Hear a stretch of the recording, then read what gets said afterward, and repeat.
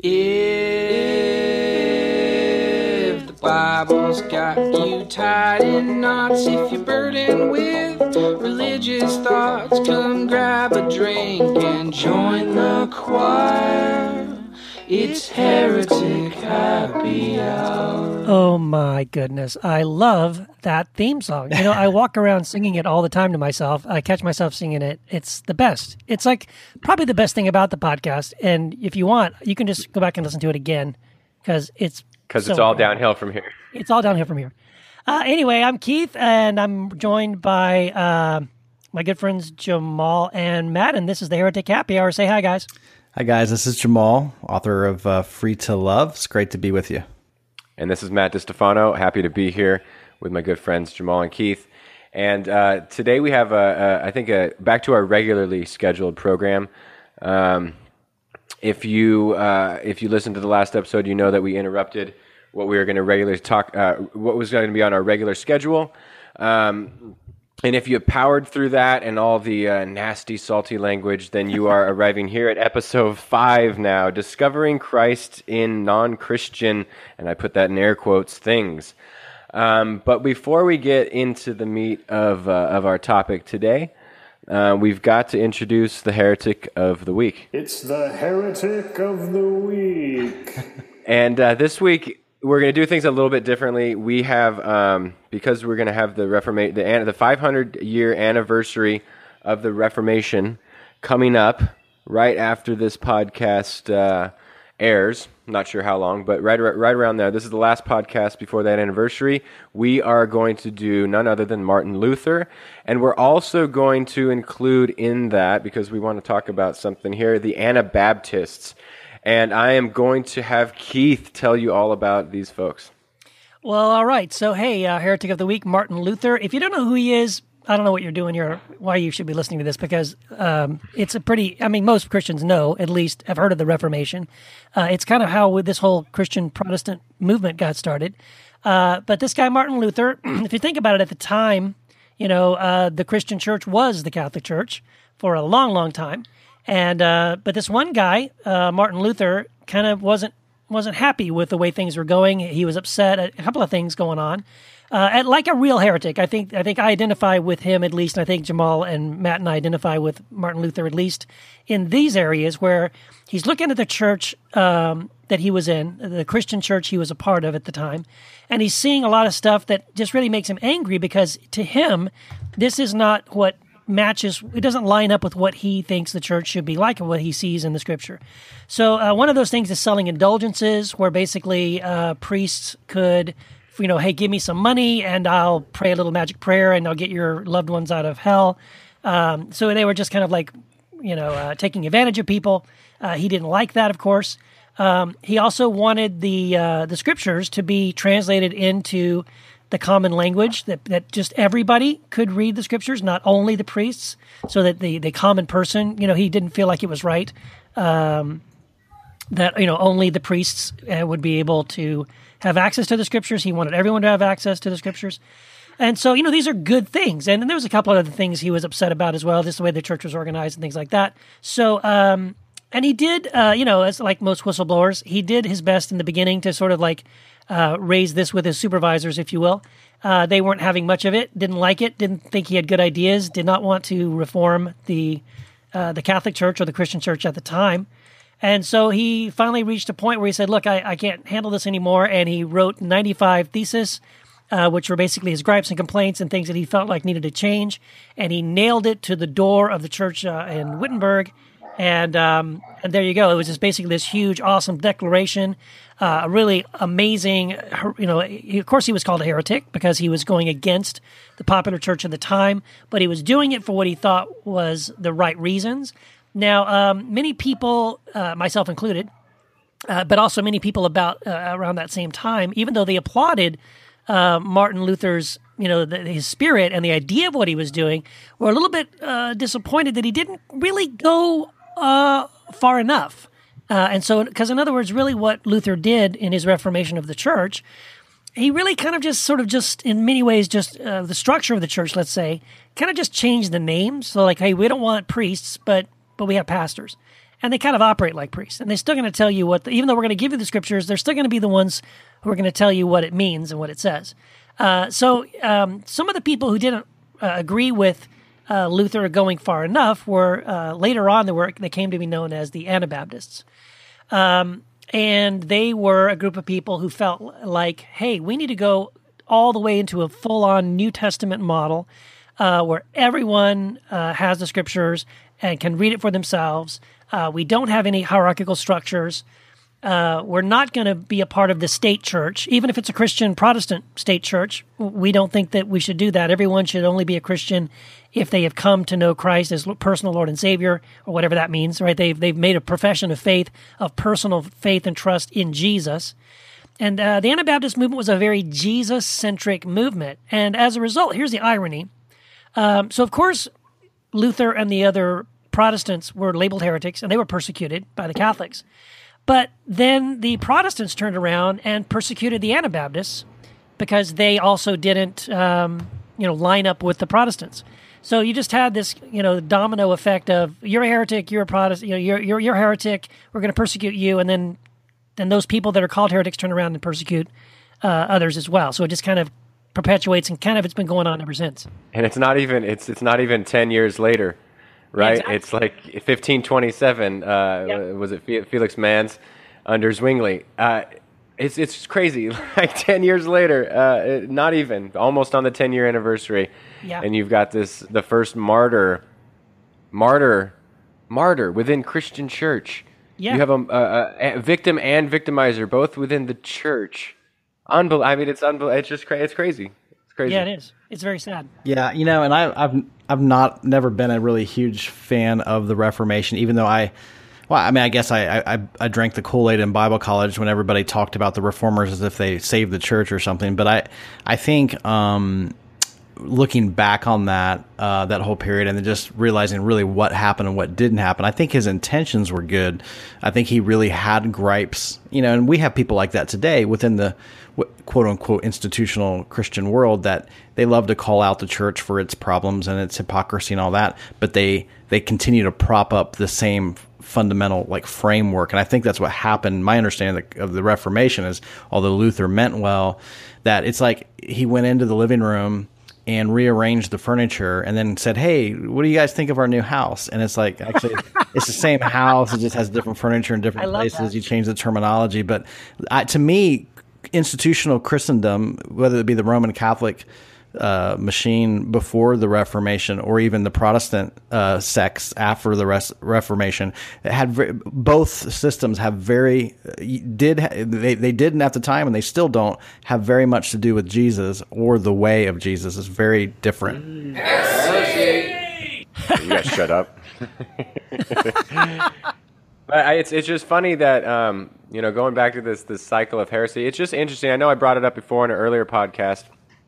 It's like when Edward Fudge writes his book and everyone shits on him because he's an annihilationist, and now it's kind of okay to be an annihilationist as long as you're not a universalist, right? So it's just like the culture kind of shifts, or the religious subculture shifts to where you're probably not right if you believe in annihilationism. You got to believe in ECT to be right, but at least you're still a Christian. And I think even Mark Driscoll in the documentary Hellbound puts that dividing line in, and I think includes annihilationists are a part of the United States. They might be in a different state, but universalists are part of Canada, for instance. Right. So they're not even in the faith anymore. So it's just interesting that even what's heresy within Protestantism has kind of shifted, and that was only 30 years ago. That was right when I was born, I think, in the early 80s when that book came out. And now, 30 years later, I mean, it's cool if you're an annihilationist. You're still a Christian. Well, yeah, for sure. Absolutely. Hey, can I plug a book real quick before we move on? If anyone is interested in the topic of the Anabaptists, there is a phenomenal book called "The Reformers and Their Stepchildren." It's by a guy named Leonard Verdun. It's Verduin. Excellent book. The thing about the Anabaptists too is that, for the longest time, people were confused about the Anabaptists, and I've even still to this day run across sort of the misinformation about Anabaptists.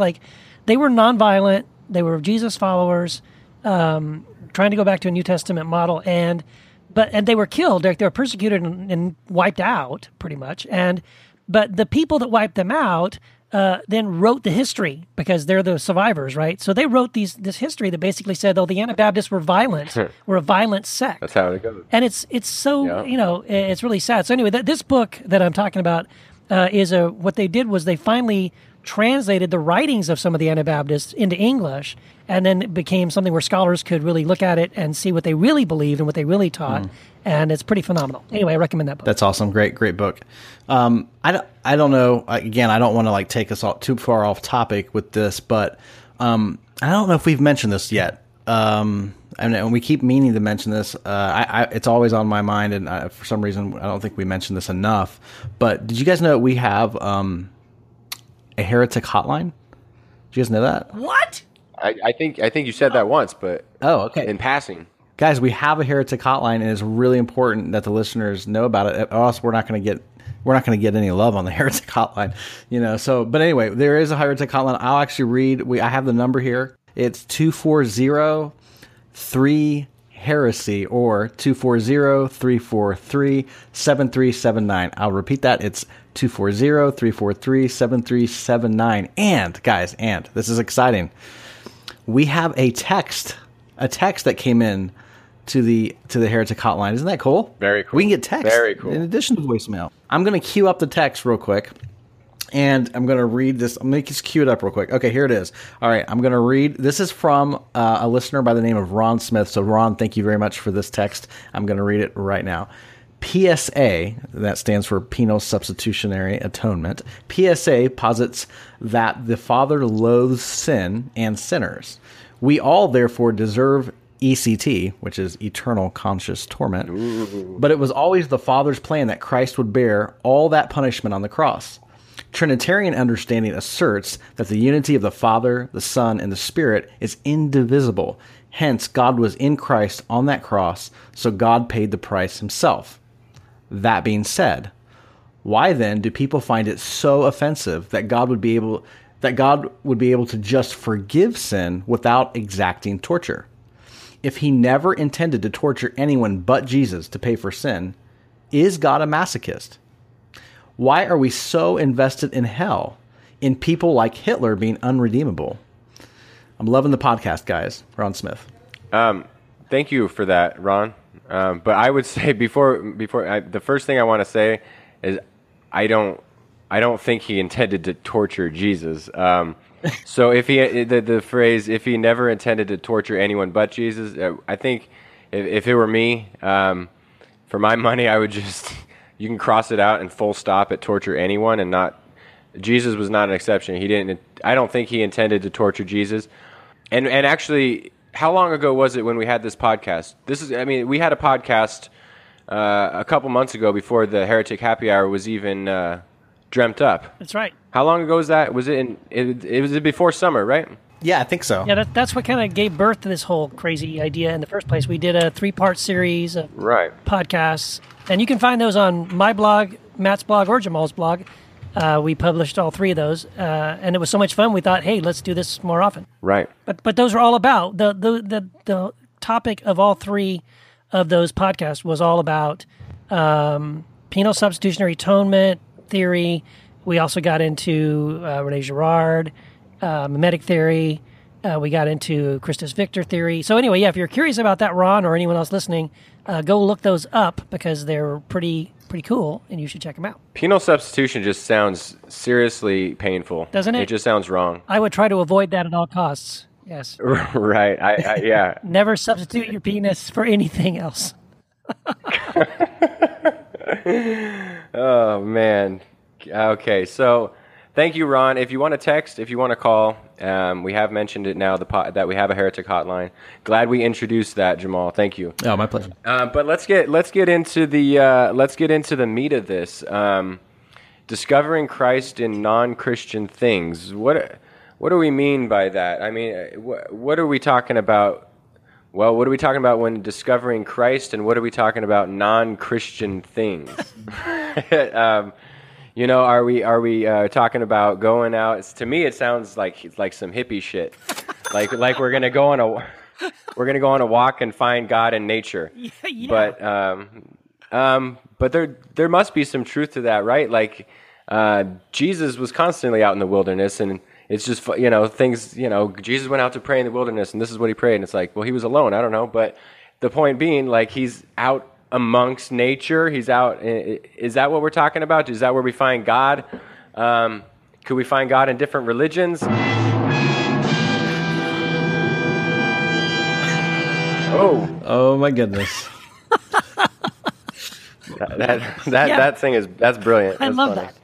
Well, I think we definitely should talk about the fact that I think it's cool to look at Jesus, the teachings of Jesus, or to find some of the teachings of Jesus in other religions. And what I mean by that is it's not like I don't mean that other religions have said, hey, we like this Jesus guy, let's co-opt some of his teaching.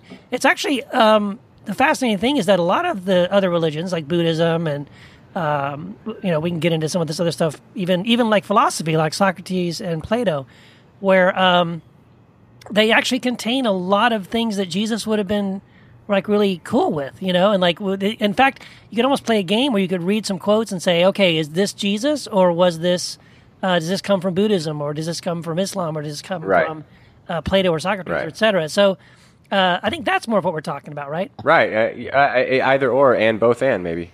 Yeah, that's true. Mm-hmm.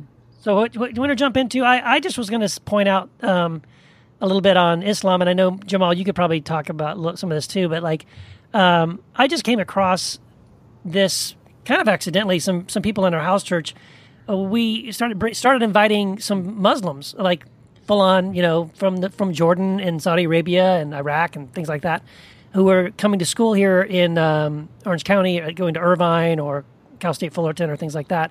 And they were in the language program learning English.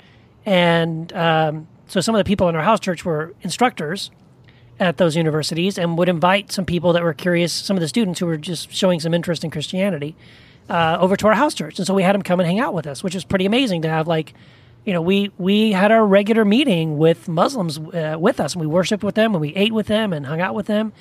And it was so very cool. And one of the coolest things that happened was this young man, Muhammad, who was from Iran, and he wanted to hear more about Jesus from our perspective, because in Islam, in the Muslim religion, in the Quran, they talk about Jesus as well. There's a whole thing about Isa. They call him Isa. Right. And so he knew Jesus from his perspective, but he didn't know it from our perspective. So we had lunch with him, and we kind of unpacked Jesus, from how we know him.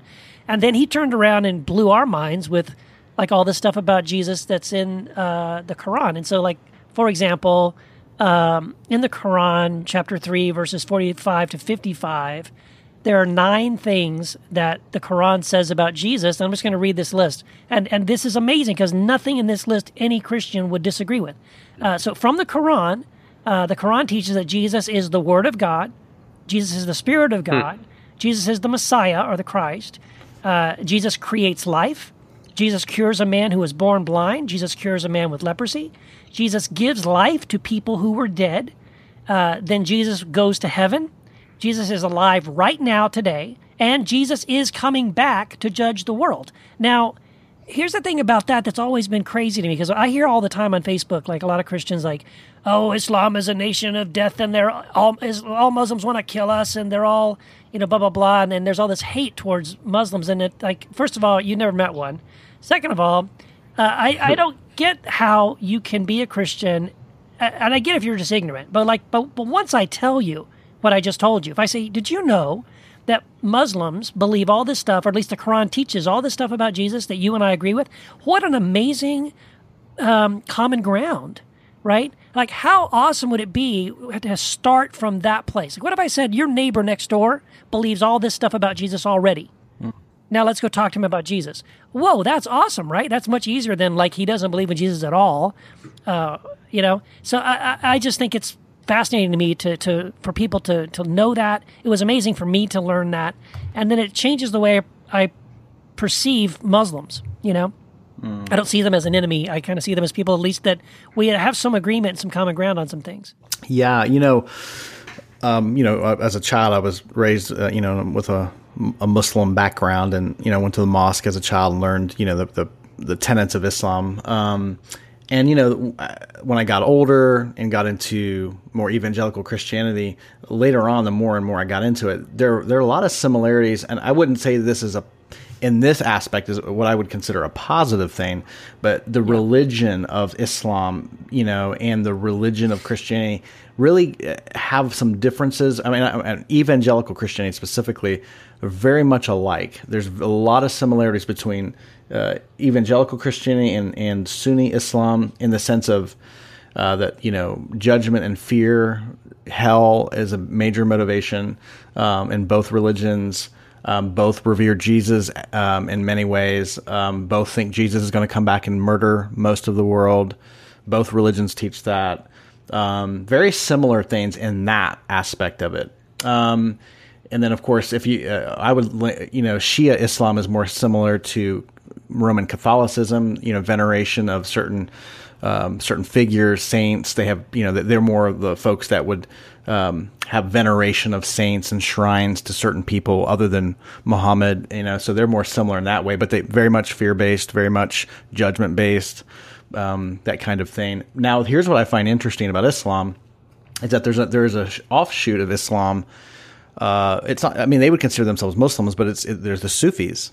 And if you know anything about the Sufis, they're a very interesting group of people. The Sufis, if you talk to a Sufi, you think you're talking to, you hear language like the God within, conversation with, God, they would obviously call him Allah, but like Allah who lives on the inside of you, and that you can have a personal relationship with God from the inside. They talk about love, a lot about love, and there's really a lot of beautiful poets that come from the Sufi tradition and background.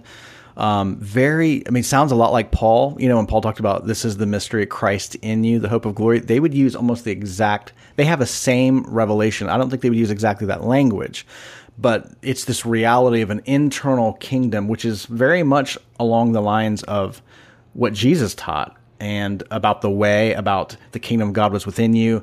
The Sufis talk a lot about loving your neighbors and loving people. And, it's just really interesting. Like a lot of us have heard of Rumi. Rumi is a Sufi poet. It's exactly, you read some of Rumi's writings. I mean, this is beautiful. It's like straight out of the New Testament understanding of reality and of the way of Jesus. So beautiful stuff. Yeah, it's just going back to these similarities. I'll shift gears a little bit and talk about Buddhism. And how Jesus, the spirit of Jesus, what Jesus was teaching in the New Testament, even going back to the Old Testament prophets too, that there's some similarities, and especially with the way that I interpret the gospel and the Bible in this move away from sacrifice, from human sacrifice, from animal sacrifice, to a completely subversive way of understanding the gospel as the antithesis of the common archaic sacrifice. If we go to if we say that Jesus is a sacrifice that God put forth, and that we, the angry ones, are the ones that sacrifice, it has this anti-sacrificial undertones here. And if we go to the Buddha, he denounced animal sacrifices and said that people who do this, they have negative karma before they even make the sacrifice, and that the only sacrifice and the only burnt offerings we're to offer is this fire within us, going back to this that there's this spark of the divine within us, that we are a living sacrifice. Even the New Testament has that language that it's not a dead sacrifice, it's a living sacrifice. And to see those similarities between Jesus and the New Testament writers, and how I would say I understand Paul and the Buddha being anti-sacrificial in the death dealing traditional quote unquote way of understanding sacrifices. I just find that interesting. I especially was, when my friend's Buddhist, and once I started studying mimetic theory, I wanted to know. I was like, okay, all these different faith traditions seem to have these same things that they're saying, And I was interested. I was like, I wonder what the Buddha, if he ever addressed the practice of sacrifice, and consistently on numerous occasions in the writings, he's quite anti-sacrificial, which I find fascinating. That is very fascinating. Yeah. Yeah, and there's someone's done. I remember I took a class in college on philosophy of religion, and I was a philosophy minor, so we had to cover all that. And then I remember the section on Buddhism, and they pointed out like all the similarities of some of the teachings of Buddha and the teachings of Jesus, and they are pretty cool when you think about it, because when you look at them, like Buddha taught that you should consider others as yourself, and Jesus says, "Do unto others as you would have them do to you." Buddha says, if anyone should strike you with his hand or with a stick or with a knife, you should abandon any desires and utter no evil words. Right? That's similar to Jesus saying, "Turn the other cheek." Buddha says, if you do not tend to one another, then who is going to tend to you? Whoever would tend to me would tend to the sick, which is crazy because think about that. So Buddha says, if you want to tend to me, Buddha says, take care of the sick. And that is very similar to Jesus saying, whatever you do to the least of these, right, you've done it unto me, right? So there's a whole bunch of other ones. I don't want to read all of them. But if you just look at it, there is actually a whole lot of correlation between many of the teachings of the Buddha and Jesus. And it's actually one of the reasons why there's this wonky teaching. I don't subscribe to this. I think it's nonsense. But there is this teaching that the quote-unquote missing years of Jesus between the time he was in the manger and he went to Egypt with his mom and dad, and then he shows up as a 30-year-old man in the ministry, that basically there were these missing years where he was 15 and he traveled and basically studied under Buddha or something like that. I think that's nonsense. But the idea of that, though, is supported. What supports that theory is the fact that there are correlations between some of the teachings of Buddha and some of the teachings of Jesus. And so then I think we'd have to ask, all right, so it's either that Jesus really did just say, see you, Mom and Dad, I'm 15 years old, but I'm going to run away from home and go to this crazy place. How would I even have heard about it, right? There's no internet. There's no newspaper. How did I know that if I go in this direction for 2,000 miles, I'm going to run into this bald guy named Buddha under a tree, and he's going to tell me all this cool stuff? Anyway, but if that didn't happen, then why are there correlations, right? Like, don't we have to say, if we believe in a God and we believe in the Holy Spirit and we believe in truth, is it possible that God maybe spoke some of these same truths that he would later speak through Jesus through Buddha? Yeah. I was waiting for a heresy there. Where was the heresy? I was too. Thank you. That is heresy. Well, I would like, here's something, and it's really interesting you bring up that point, Keith, about Jesus and maybe learning from Buddha, because I actually have something I want to share about that. But aside from that, for a second, I think it's really interesting because I've always had this thought, especially as a former evangelical. I remember in Bible college, like I would read my Bible faithfully and regularly, and I would read the Gospels. And in the Gospels, you'd see this phrase mentioned a lot: the gospel of the kingdom, this kind of thing. Jesus proclaimed the gospel of the kingdom, and I was like, well, wait a minute, what is that gospel? Because the death, burial, and resurrection of Jesus had not occurred yet. So I'm like, well, because the evangelical gospel is, hey, you're a sinner and you need to believe that Jesus died on the cross for your sins and rose again on the third day. You need to accept him as your Lord and Savior. And that's the message. That's the message. And that's what's become known as the evangelical gospel. But I would start to read. I was like, wait a minute. Well, what was Jesus talking about before any of that happened? And he was talking about his central message. Like, his central message was this idea of the kingdom. And I started to think about that. I was like, wow, what is that? And of course, that's the way. And the earliest disciples, the earliest Christians were called followers of the way. And I think that's what you guys are talking about, is that there's this transcendent way that we associate with Jesus. But that, to me, was Jesus' message to the world. The good news to the world that he proclaimed was about this transcendent reality in this transcendent way. It's a way of literally experiencing heaven on earth right now. And this heaven on earth is in our midst. It's even within us. This is the message of Jesus. And that is not unique to Jesus. It's unique to Jesus in the Jewish context. I think he introduced it into the Jewish context. Mm-hmm. But here, I want to just mention this. And again, this is controversial and could be considered heretical. But I've actually done some research into this because there's a guy who I really like. His name is Yogananda, and some of you guys may have heard of him. I mean, he's anathema in Christian circles, but he is he's a yogi. He's actually the reason we have heard of. He introduced the concept of yoga to the West. He came to the United States from India in the early 20th century, and literally introduced. No one had ever heard of yoga. He introduced this. He's a teacher, but there's a book I'm reading by him. It's called The Yoga of Jesus. It's a fascinating book, and he explores the teachings of Jesus and the way of Jesus, but outside of the Christian concept. So it's like you're hearing things from an Eastern perspective, and it's really helpful sometimes to hear about Jesus and the teachings of Jesus outside the Christian tradition, because I really think the Christian tradition really doesn't get Jesus at all, and he doesn't get his message at all. This is something that I think warrants looking into a little bit more. But in the early 20th century, there were some Russian excavators that went through Tibet, the Himalayan areas, and uncovered some documents from right around the time of Jesus. Like we're talking about, literally like between 100 AD or 200 AD, that kind of thing. And it was like these writings in some of these Tibetan temples that talked about that there was this road. Obviously, there was this road from the Mediterranean that went to the east. Obviously, we know there were connections between. We had the Magi, the guys from India, and that region that visited Jesus on his birth. So there was a connection. But the idea was that there was this uncle, he had this rich uncle. Joseph. Some people think it was Joseph of Arimathea, that would travel for business and went. So we don't hear a lot about Jesus between 12 years old and 30.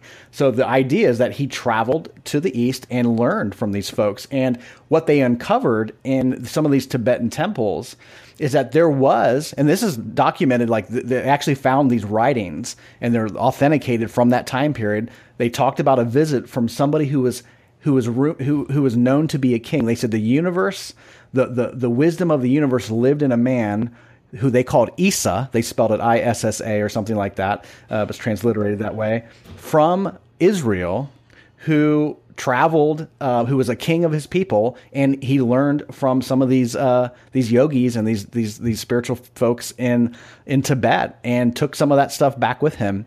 That's interesting to me. Yeah, I thought that was debunked, but either way. I've never heard it. I read that too. I had also. But who debunked it? Yeah. Like, who debunked it? I don't recall. I'm sorry. I think it was Bob Larson. Yeah. No, that's an old joke. If you know who Bob Larson is, then God bless you. That's great. I do know who Bob Larson is. Yeah. I will transition a little bit on that. I want to talk a little about Sikhism as well. This is something that's kind of not a lot of people know what Sikhism is. I'll be honest, I don't know a whole lot about it. But again, just one of these things where in my experience, I met a guy who was a Sikh. And by the way, the Sikhs are the ones, when you see these guys, typically men with beards, and they have those kind of the typical turban that's wrapped around their head, right? Mm-hmm.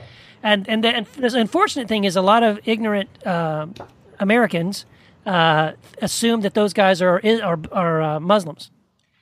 Because they're Middle Eastern and they're wearing a turban, and then that's what they look like on Bugs Bunny. So obviously he must be a Muslim, but they're not. They're Sikhs, and they're not. I don't think they're even related to Islam at all. But I think they're actually a sect of Buddhism. I may be off on that. Again, I'm not. No, I think they're in.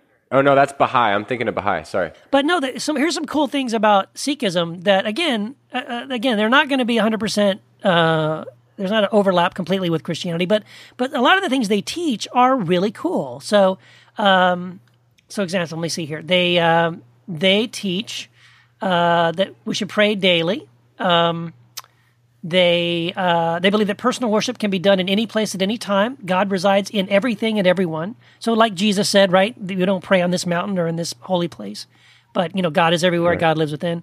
The kingdom of God's within. Right. They also talk about the three pillars of Sikhism are one, remember God at all times, which includes being thankful to God for what you've been given. 2, to live your life honestly and with integrity. And 3, sharing what you have with those less fortunate. And again, if someone is living as a faithful Sikh, by the way, the other thing about the Sikhs as well is that they don't condemn other people.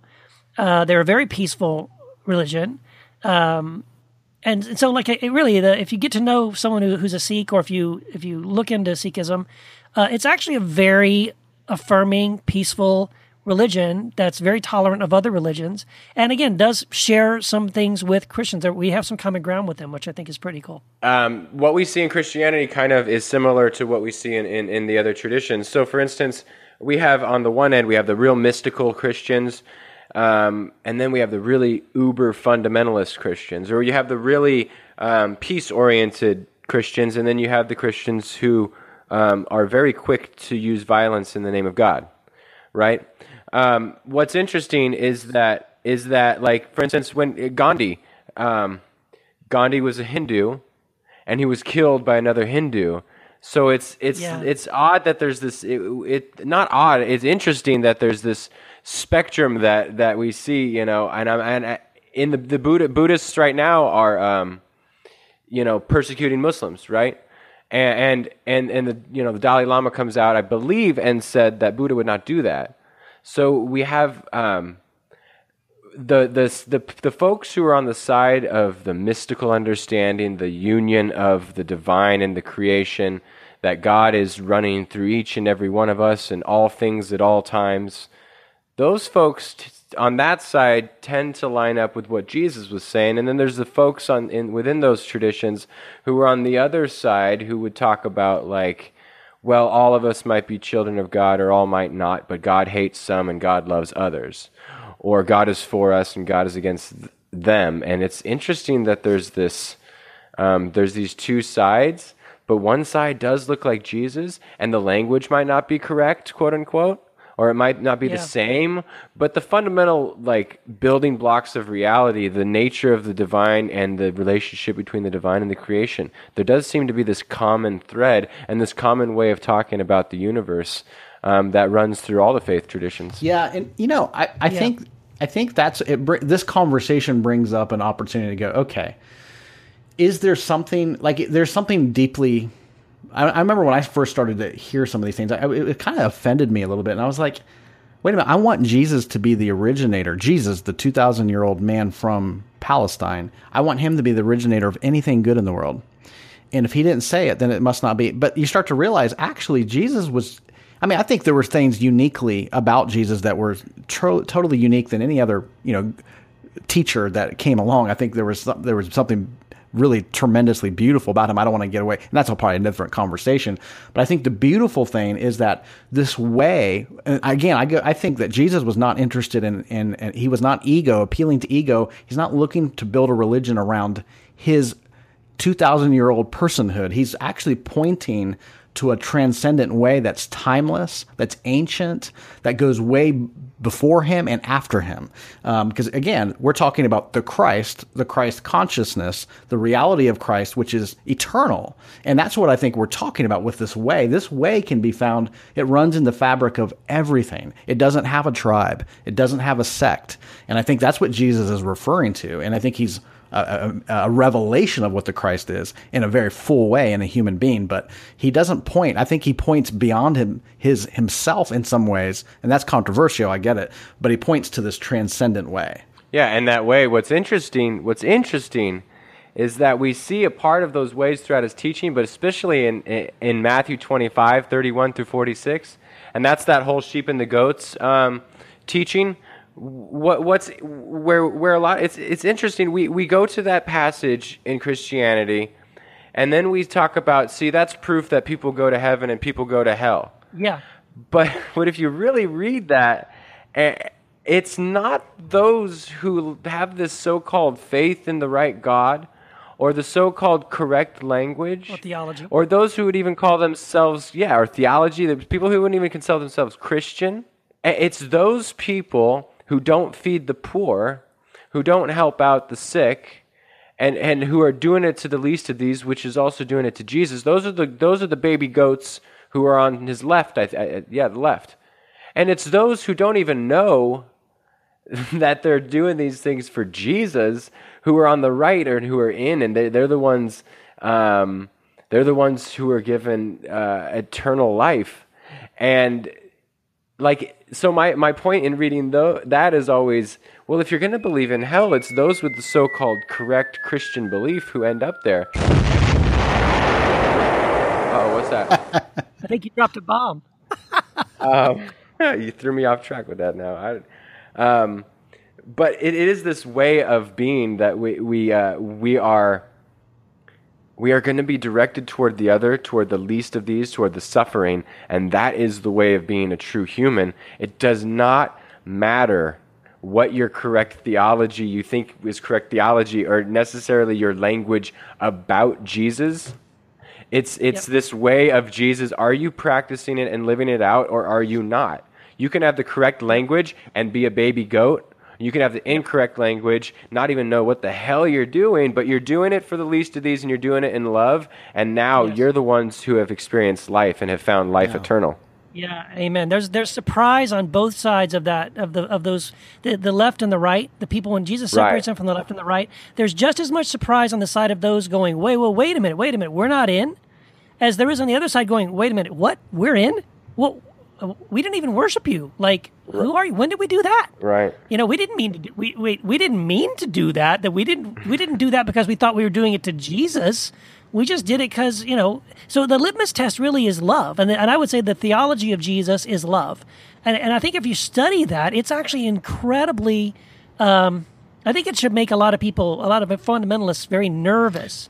How much Jesus talks about love and how he boils the whole thing down to the greatest commandment is love God, and the second one is like the first, love your neighbor as yourself. And the command I give you is love one another the way I have demonstrated my love to you. Like, love is it. The whole thing in Matthew 25 is simply, did you show love and compassion to your fellow man, or you didn't love them? And love is the litmus test. Love is the theology. And it's like Jesus wasn't interested. And like Buddha and like many other leaders of people that ended up later on inspiring religions, Jesus didn't start a religion. He didn't show up to start a religion. He showed up to teach people how to connect with the divine. Ooh. And he taught us that God was love, right, and that the way we show the character of the Father is to love. And if we love, then he's alive in us. Like, holy moly, are you kidding me? Like, that's so profound and so non-religious, which is why they killed him. Yeah. So basically they're interested in us knowing that we're free to love. You guys get that? Okay. Anyway. Oh my God. I totally agree with that, Keith. I think that's a really good point. And I think it's, like you said, fundamentalists should be nervous about that, because when we understand that this is all centered around love and about loving, obviously, like, we are manifesting God's presence on the earth. The whole point of humanity is to be the image and likeness of the divine. So when we love other people, we're literally manifesting the nature of God. It's really, you can't build a nation around that, a nation state. You can't build a religion, a company, a corporation. You can't control people with that message. So that's why that message of love and about the nature of how we're operating, because it goes back down to the essence of what we're living. You can't build an empire with that. And I really don't think Jesus was interested in building an empire. Again, like we said, it's hell no. It's not about that at all. And that will make, if your identity is wrapped up on what chair you're sitting in, what seat you're sitting in, what authority you have over other people, this message is going to be, it's like literally cutting off the legs of your throne, and it's dangerous. And honestly, that's why this message is so opposed by this. And it's not always even consciously opposed. It's like, it'd be easier if we could just, figure out like who's in and who's out, and what's the correct belief and what's the incorrect belief, and who sits on the chair of Peter, and what does canon law say, and how do we run this, and how do we make decisions here, and it's that all of that is easy to focus on.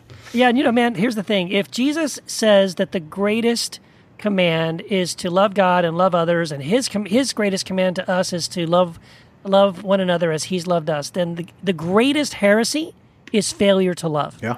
Right. And that's real heresy, right? If we're following Jesus and his main message is, I want you to love God and love one another the way I've loved you, then the only really true heresy in my mind is if you fail to do that, if you're not loving. And then what drives me crazy, we may have already talked about this once before, but it's this idea that, but brother, I love those people. That's why I'm standing there holding a sign that says they're all going to burn in hell forever because I love them.